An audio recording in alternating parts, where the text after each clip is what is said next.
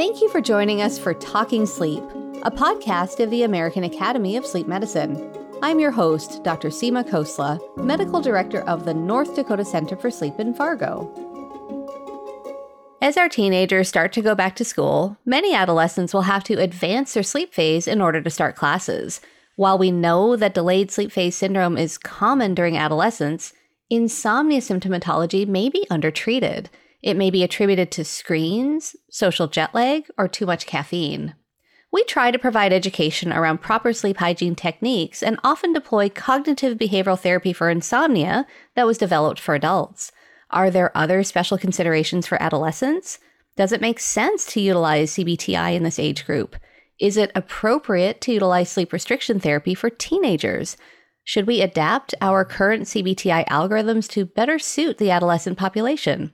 Here to help us understand this better are Dr. Maureen Elizabeth McQuillan and Dr. Sarah Morsbach Honaker. Dr. Honaker is an associate professor of pediatrics at the Indiana University School of Medicine and is director of behavioral sleep medicine at Riley Children's Hospital. She is the director of the Healthy Sleep for Kids Research Laboratory. Her research examines evidence-based identification and treatment of pediatric sleep disorders with an emphasis on health equity. Dr. McQuillan is an assistant professor of clinical pediatrics, working in pediatric behavioral sleep medicine and high-risk asthma at the same facilities. Her research aims to advance understanding of the development and treatment of sleep problems in children and their families, particularly among high-stress, underserved populations. Both of these pediatric sleep behavioral medicine specialists provide insomnia care to children and adolescents. Thank you both for joining us today. Thank you. It's an honor. Thank you for having us. So, Dr. Honaker, help me understand the difference in adolescent sleep compared to adults. I only treat adults. So there's some differences in sleep physiology in teens. So a lot of people are familiar with the normative circadian delay that adolescents experience. And also compared to children, there's a slower accumulation of sleep drive. And so in addition to these differences in physiology, there are lifestyle differences that need to be considered. So many adolescents have early school start times that can lead to weeknight restriction of sleep opportunity. And so they're more likely to oversleep on weekends and take naps. So a number of differences in sleep physiology and lifestyle that contribute to differences in adolescent sleep. So tell me about your experience with adolescent insomnia. So like with adults, a lot of adolescents with insomnia will experience hyperarousal around bedtime. In teens, often they will try to manage that hyperarousal by distracting themselves with phones or other screens. There also in teens tends to be an element of a delayed circadian phase that can contribute to insomnia. So then do you use cognitive behavioral therapy for insomnia with your adolescent patients? And is it the same as what we deploy to adults? So CBT-I was really developed for adults. And there are a lot of reasons why it should and often is tailored to better meet the unique needs of teens. So there is some evidence to show efficacy of CBT-I in adolescents. But it's really interesting when you look at the studies that have tested CBT-I, the protocols look quite heterogeneous. So with adults, we think of CBT-I as being characterized by these 5 treatment components, right? So sleep hygiene, sleep restriction, stimulus control, cognitive therapy, and relaxation training. And when you look at research studies on adolescent CBT-I, you find that providers are already making a lot of adaptations. So, for example, of 10 study protocols that we reviewed, only 3 of them included sleep restriction therapy. And some of them included other components like bright light therapy or motivational interviewing. So clinical providers and researchers are already adapting CBT-I for adolescents. It's just that the way that they're adapting CBT-I tends to vary quite a bit. So as a result, it's makes it difficult to really characterize what CBT-I is in adolescence. What does the treatment look like? That's interesting. Maureen, is that your experience as well? Yeah, I would say I work in our sleep clinic 2 days a week, and a good proportion of my patients are adolescents. And if I diagnose an adolescent with insomnia, I then do proceed with CBT-I, but I find myself needing to adapt it so that it's acceptable and feasible for teens. Just clinically encountering teens who either have resistance or some barriers in their life that they're unable to implement certain aspects of standard CBT-I. And I think in our work with meeting with providers across the country, we learn that other providers are doing this too, that they are applying CBT-I but having to adapt it to make it acceptable and feasible for teens. So is this what your survey was about? So we did a survey of more than 3,000 teens with insomnia. So these were teens who we recruited through social media, and they self-identified as having insomnia. And the goal of the survey was really to understand their experience with insomnia, what symptoms they were experiencing, help-seeking behaviors, problems that caused the most impairment, what they felt research priorities could be. So it was a way to get the patient perspective on this disorder with the goal of contributing to patient-centered care and research. Oh, I love that. So what are some of the things that you took away from that survey?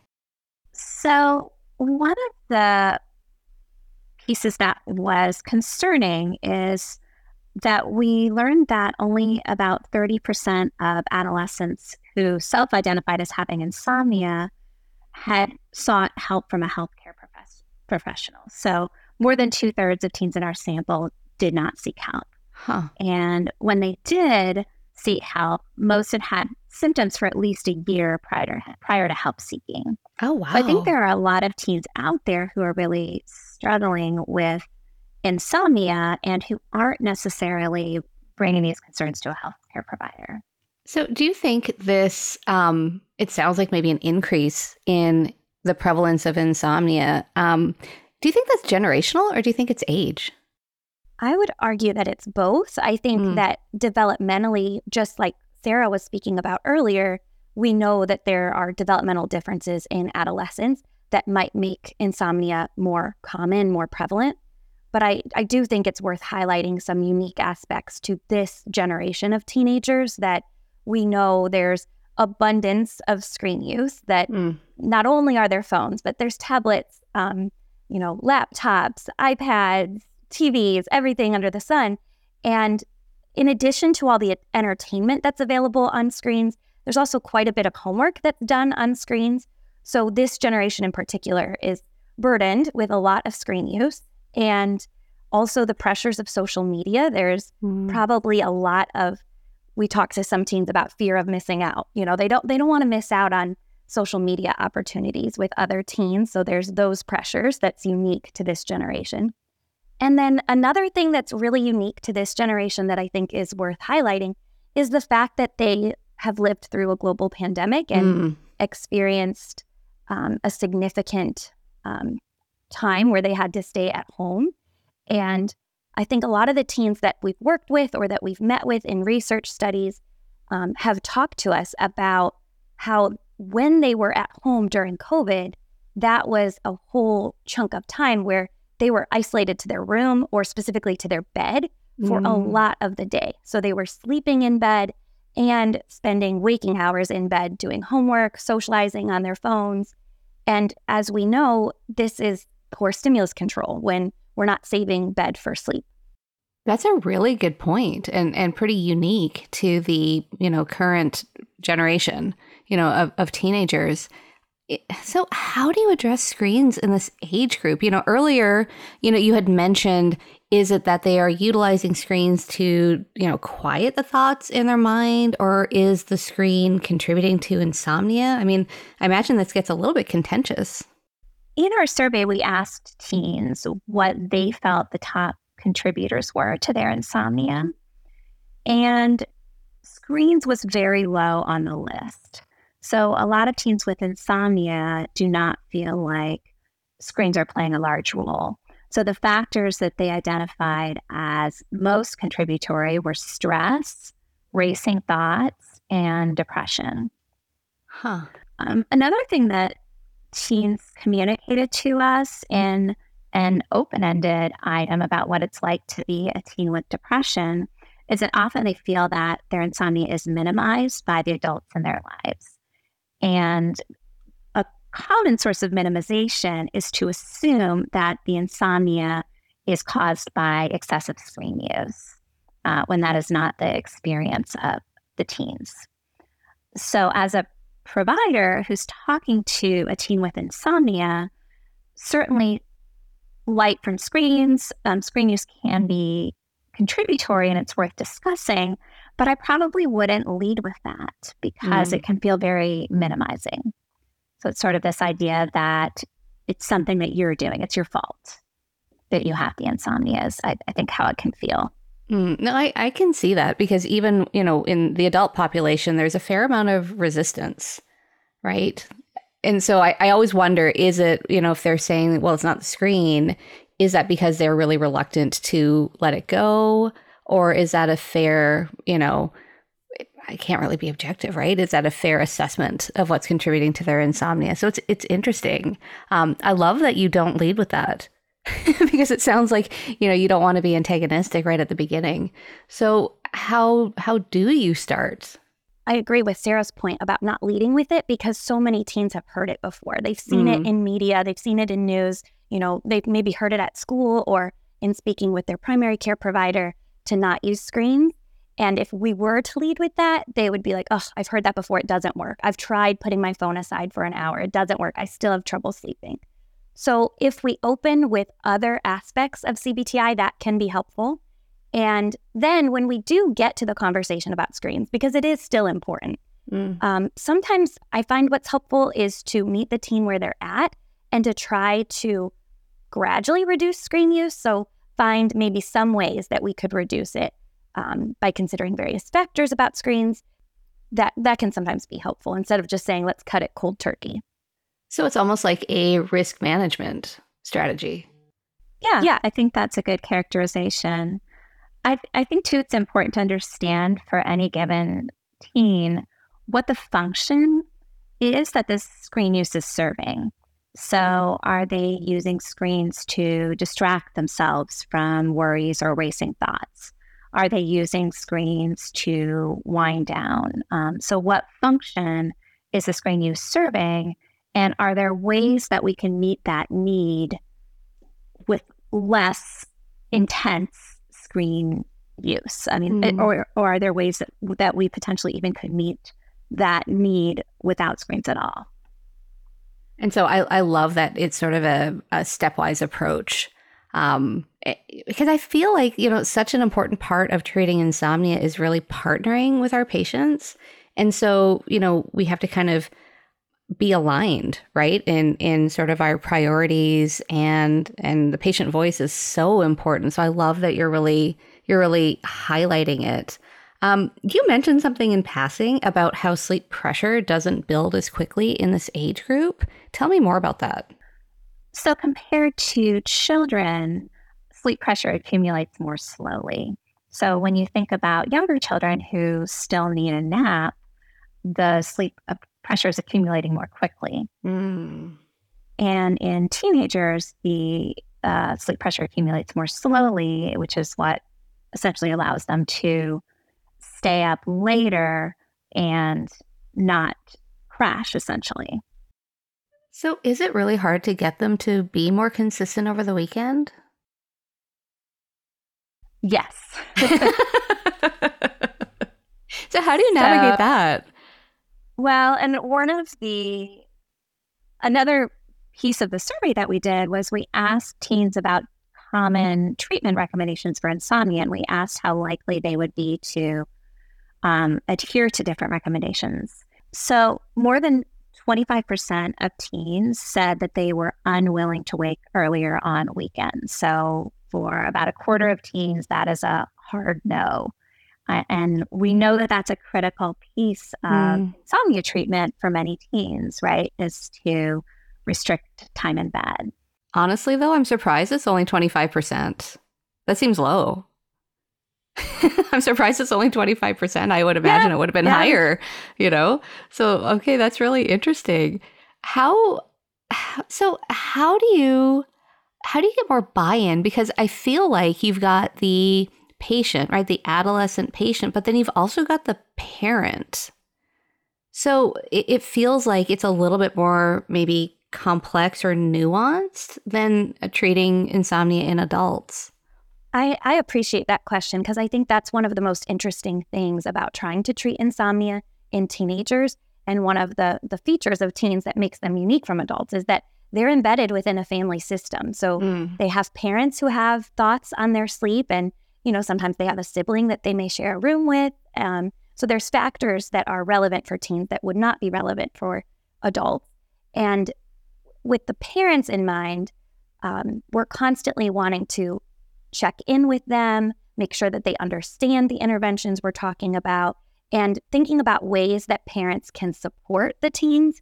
And I think for this idea in particular of, for example, keeping a consistent wake-up time, there's a lot of parents who are hesitant to enforce that because sometimes they see that their child has not slept well. They know that their child was up until 4 a.m.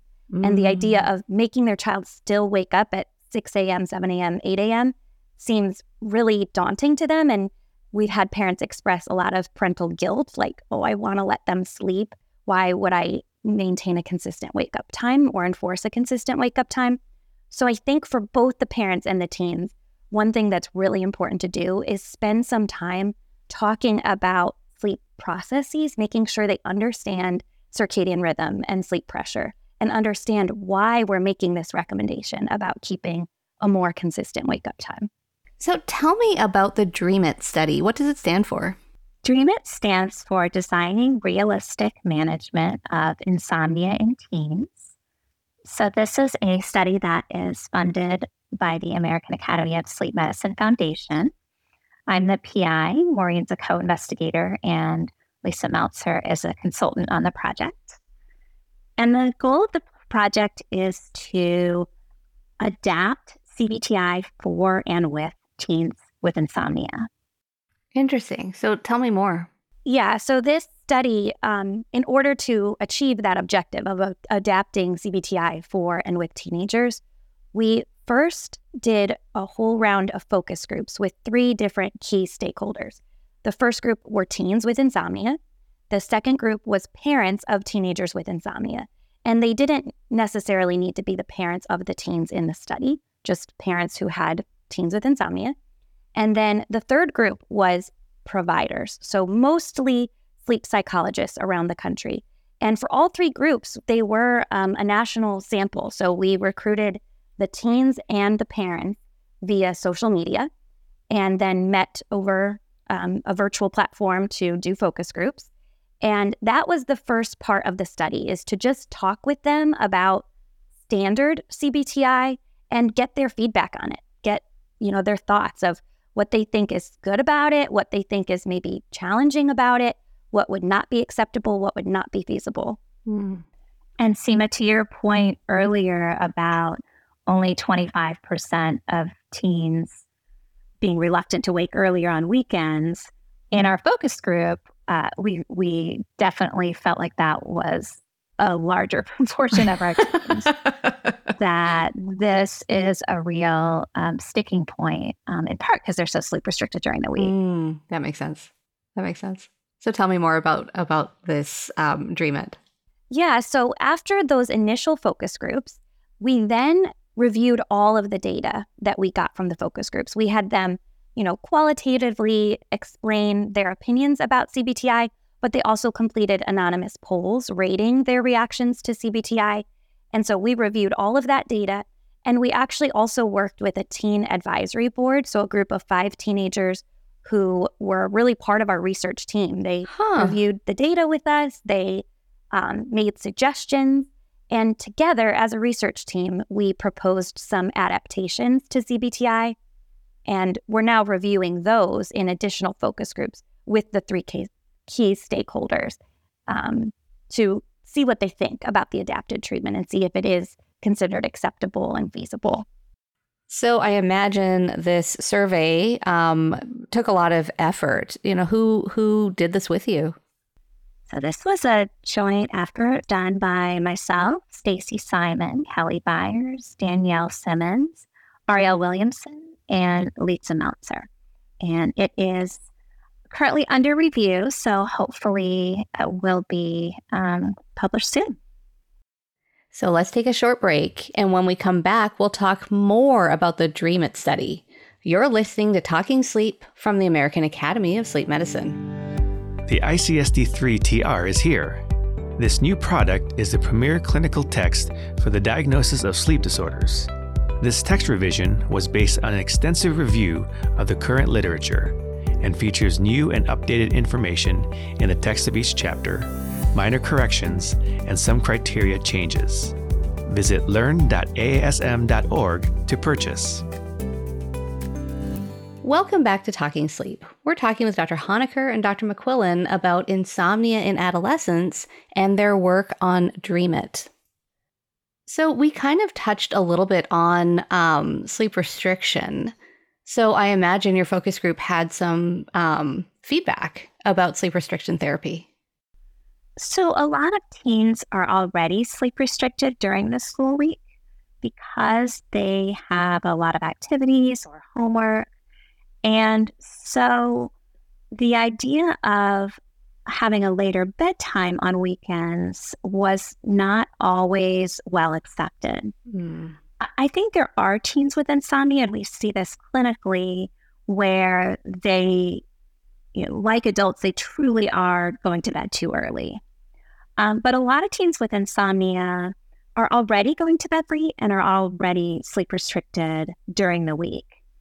And this creates a conundrum from a treatment perspective, right? Because we want to try to improve their sleep efficiency, but they're already very sleep restricted. And there is some evidence that at least some weekend oversleep is probably protective.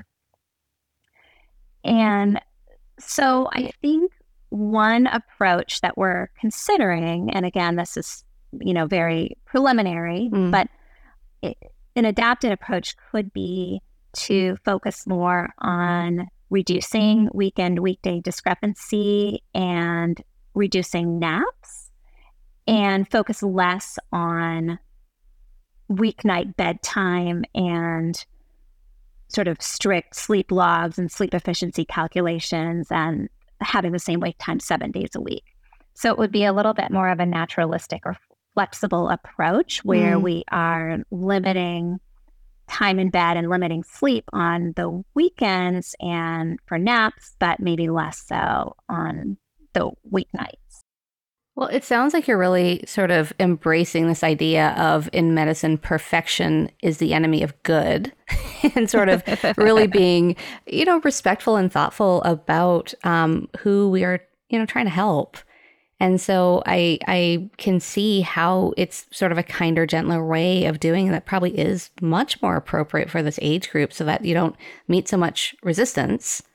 And I'm kind of wondering if there is, at what point do they transition into more of that adult insomnia phenotype? I imagine it's not at 18. That's a good question. I mean, we know that the delayed circadian phase really goes into the early to mid 20s. And we also know that there's some very unique facets of the college lifestyle for those adolescents who attend college. So I don't know that I have a good answer for you. Well, and I'm kind of wondering, from a physiological standpoint, is it about, melatonin? Is it continued sort of, you mentioned how sleep pressure doesn't build up as quickly as when they were younger. And I'm wondering if that continues to not build as quickly and, as they advance into adulthood. And I think the way where my brain is going with this is I'm wondering if this, when you do put this out for public consumption, I wonder if it would make sense to apply this program to college age students as well. I don't know. I think that's a difficult question. One of the pieces that's so important about this project is that we're really working with the stakeholder to develop it. And the teens that we're working with, almost all of them have been in high school. And so it's certainly possible that this approach could be expanded to work well with a college age population. But ideally, that intervention would be developed with that age group to meet their unique needs. But I kind of love how you approach this in a way that, kind of allows us to think about flexibility and how we deliver these treatment modalities. And I feel like we all sort of inherently do that with our patients, right? If you have, somebody who is maybe has a high genetic, predisposition for bipolar disease, right? Or bipolar disorder, you won't deploy sleep restriction for that particular person, right? And so I feel like there's a little bit of that maybe curating their care. And I love that you are really examining it in this age group that I think historically has been really challenging because of all of the things you've mentioned with, this delayed sleep phase and school pressures and homework and athletics, and they're already sleep restricted, and then their parents get worried. And so I applaud you for what you're doing. I'm really curious about, where you're going with this program and what will it look like? Long term, after we, review this adapted version that we're currently working on with the focus groups, we then plan to test out the adapted material to see if it is efficacious. And then we hope to disseminate it so that other providers would be able to use this adapted treatment for teens. And do you envision it being like an app or an online program? That's such a good question, because I know there are a lot of apps and online programs out there.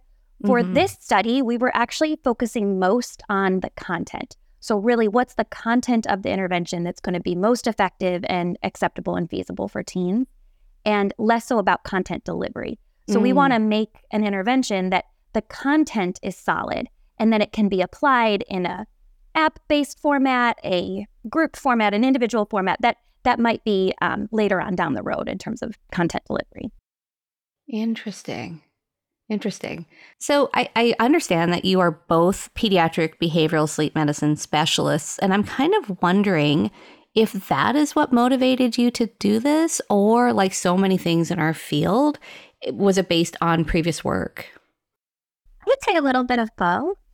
So as clinicians, I think we, Maureen and I, and many of our colleagues already are making a lot of adaptations, recognizing that traditional CBT-I isn't always a great fit for teens. And there are also a lot of researchers out there who are studying adapted protocols that are very innovative. I think the challenge is that when you're trying to disseminate a treatment, it needs to be well characterized. So these are the parts of it, or these are the principles. And at this time, CBT-I for adolescents, we feel isn't well characterized. So that was really the goal of the project. In addition, we really wanted to involve teens in the process. And I don't know if previous protocols have done that. They may have, but we wanted to do it in a very systematic way and make that a focus of the project. Well, I love that you have an adolescent advisory board. I think that's... So we call them the dream team. Well, of course, you have to call them the dream team. They're too young to remember the actual dream team from basketball, but the dream team they are. We showed them pictures. I love it. I love it. When we did the high school video contest, we, as part of our committee, we looked at all the videos, right? And we were like, okay, we kind of like this, we kind of like that. But one of the winners is really based on their peers and that sort of advisory group. And so it's so interesting because even from that brief experience with the high school video contest, what we had decided on the committee turned out to be a little bit different than what the, adolescents, the peers had chosen. And so it really, like, there was one video a few years ago that were like, oh, this is really kind of dark and scary, and we don't think that they were going to like it. And that's the one they chose. And so, I feel like that voice is so important to capture. And I kind of wonder if just by doing that, for example, in your focus group and the people that you have involved, I wonder if automatically then you have a little bit more engagement. I think that's the hope. Yeah. I think the teens we've met with so far have definitely expressed this interest in peers and essentially like wondering, okay, have other teens tried this? What do other teens think of this? Really wanting to understand that teen narrative. And I think that speaks to what you're saying of that peer voice is really important to them. And it probably is an, underrepresented group, in sort of our typical sleep practice. And so I love that you're allowing them to have a voice and have input. I think we need more of that. It has been hugely rewarding and fun to meet with the teens, both in our focus groups, but then also in that teen advisory board to get their input because, sometimes the teen voice is different than what we would expect. So as part of this protocol, do you also do sleep diaries or sleep logs? And what does that look like? So in classic CBT-I, we would do sleep logs throughout treatment. This is especially important for sleep restriction because we really need to know how much time is the patient in bed, how much time are they sleeping. That allows us to calculate their sleep efficiency and then adjust their restricted sleep schedule as needed. But when we met with our teens in focus groups, we got a lot of pushback that they don't love the idea of logging their sleep for an entire treatment. And they also don't love paperwork. So if it's a traditional sleep log, they seem to feel that, they already have a lot of homework. They already have a lot of stuff they have to do. This feels like one more thing they have to do. And we even proposed various alternatives to them of other ways of logging their sleep. And there's just like texts or apps. And, yeah. And there's quite a bit of resistance. It's like they understood, I think, why it might be helpful. But they just kept saying, well, we already have so much we have to do and we'll probably forget. So I think in our work towards adaptation, that is sort of an ongoing question, is how much sleep logging will be needed. And that's pretty honest, though. That's pretty good feedback, and I wonder if maybe we need to do a better job with that with our adults. Because, we know that there's a certain percentage that they're filling it out in the parking lot. Right. And every night looks the same. Right. And so I appreciate that they're being honest about it and kind of, it's kind of insightful, right? They're recognizing, they're like, yeah, there's no way I'm going to do that. Actually, a lot of times the message was, well, I would be willing to do it, but I feel like I won't be able to stick to it. So not necessarily a defiance, but just more of a sort of realistic perspective that, yeah, I may do this for a week or two, but I don't know that this is something that I could maintain. But I love that honesty, though. Yeah. And one of the themes also in our Insomnia survey, one of the qualitative themes was just feeling overburdened. I think this age group, maybe more than other generations, feels a lot of pressure to be successful academically in extracurriculars, socially. Colleges are getting more difficult to get into. And so I think any recommendation that is perceived as adding burden is going to be challenging. Yeah, I get that. Even when we look at something like the MCAT, I remember how I did on the MCAT, and I thought I did reasonably well. And then I look at some of the things that they're doing now, and I'm not sure I would have been able to compete, with the current generation and what they have to do. Yeah. It's a different world. Yes. So tell me, any final thoughts? I don't think so. Do you have any final thoughts, Maureen?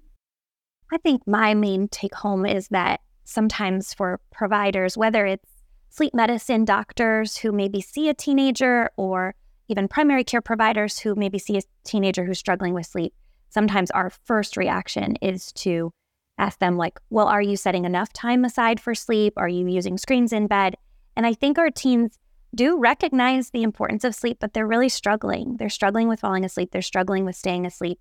So maybe keeping an open mind about other strategies to prioritize, like keeping a more consistent wake-up time or avoiding naps during the day, or really trying to only use the bed for sleep as much as possible, and meeting the teen where they're at. If we were to make that recommendation about only use the bed for sleep, if a teen says the bed's the only place I have, maybe we gotta meet them where they're at and brainstorm other ways to try to distinguish their sleep space from their wake space.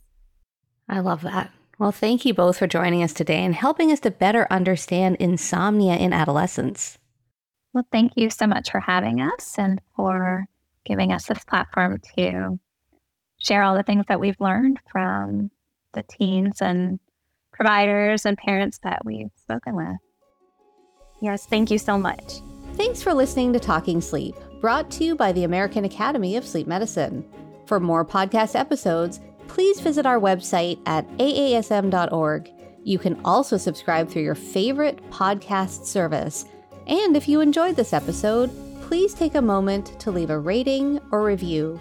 For more feedback or suggestions, email us at podcast@aasm.org.